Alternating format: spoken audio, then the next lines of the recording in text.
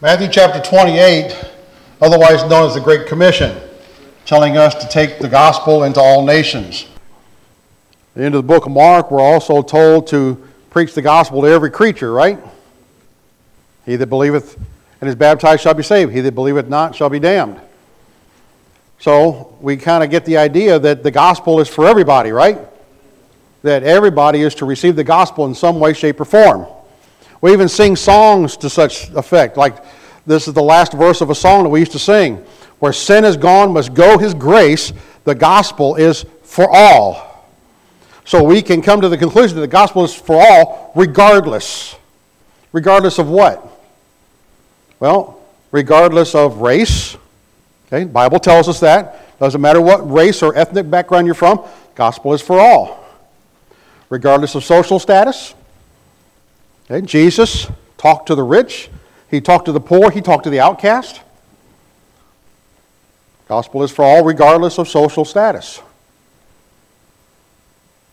The gospel is for all, regardless of criminal background. Okay, whether you got a criminal record or not, whether it's a short record, whether it's a record that's as long as your arm, doesn't matter. Gospel is for all, regardless of whether you're a drug user or not, or an alcoholic. Now, see where I'm going here? We're going to get a little bit deeper here. We're going to think about this a little bit here, okay? The gospel is for all, regardless of marital status. Okay? Doesn't matter whether you're faithfully married to one person, whether you are cheating on your wife at the time, whether you're divorced or remarried, whether you're not married but sleeping with somebody. Doesn't matter. Is the gospel still for that person? Yes, it is. Regardless of marital status. Regardless of what type of job you have, whether it's a respectable job or whether it's a middle-of-the-night street corner job or a drug pusher job, is the gospel for all regardless of your job status?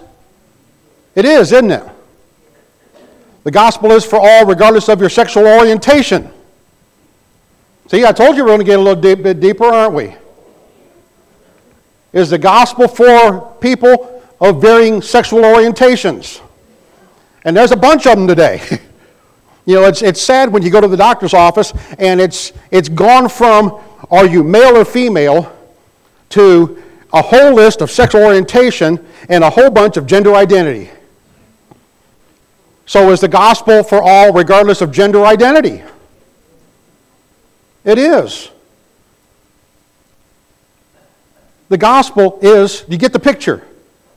The gospel is for all. For everybody.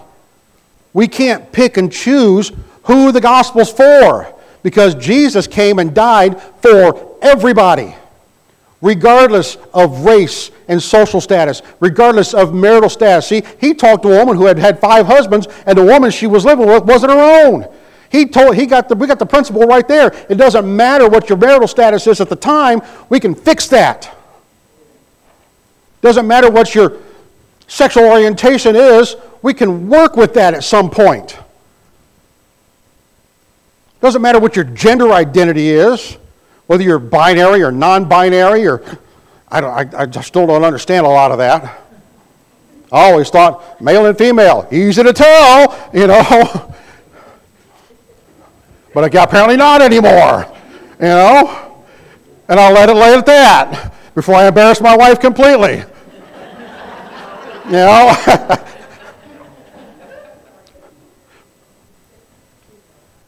But folks, if we start limiting who the gospel is for, we take away the efficacy of the gospel. We take away the saving power of the gospel. The gospel can save everybody. The gospel can change everybody. But if I say, I'm not going to that person because they're a bisexual or because they are it's not a he or a she, it's just a whatever, then I limit the power of the gospel. But folks, the gospel power is unlimited. We cannot limit it. The gospel is for all regardless.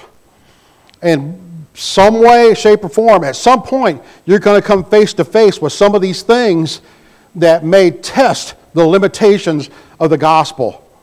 We may have visitors that come in to this church that may test our sensibilities, our ideas of what is acceptable in society or not. And we're going to have to deal with those at some point in time. But what we have to remember is the gospel is for everybody. Now, that does not mean that once people come in contact with the gospel and want to accept the gospel of Christ, that changes don't have to be made later on. They do. Alcoholics can come to Jesus, be baptized. When they come up out of the water, guess what? They're still an alcoholic. But we can work with that. They're still a drug user, but we can work with that. They're still an adulterer, but we can work with that. All these other issues, God can work with that. The power of God and the power of gospel is able to change everybody, is able to cleanse and work with everybody. Just look at the people that Jesus went to talk to. Thieves, outcasts, those people that you and I, sensible people, wouldn't have anything to do with.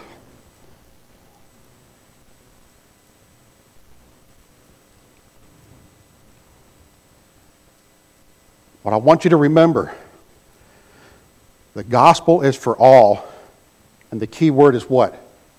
Regardless. Regardless of anything.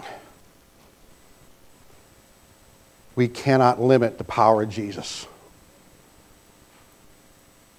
If we start doing that, we start affecting our own salvation. Let's look at the world. Love the world. Love the people. Hate the sin. And let's take the gospel. Where sin is gone, must go His grace. The gospel is for all, regardless. We're going to sing a song of encouragement. If you find that you're in need of the gospel tonight, if you need to repent, if you need to change, if you need to be baptized, whatever your needs are, gospel's for you, regardless of what you've done, of who you are. Come while we stand and sing.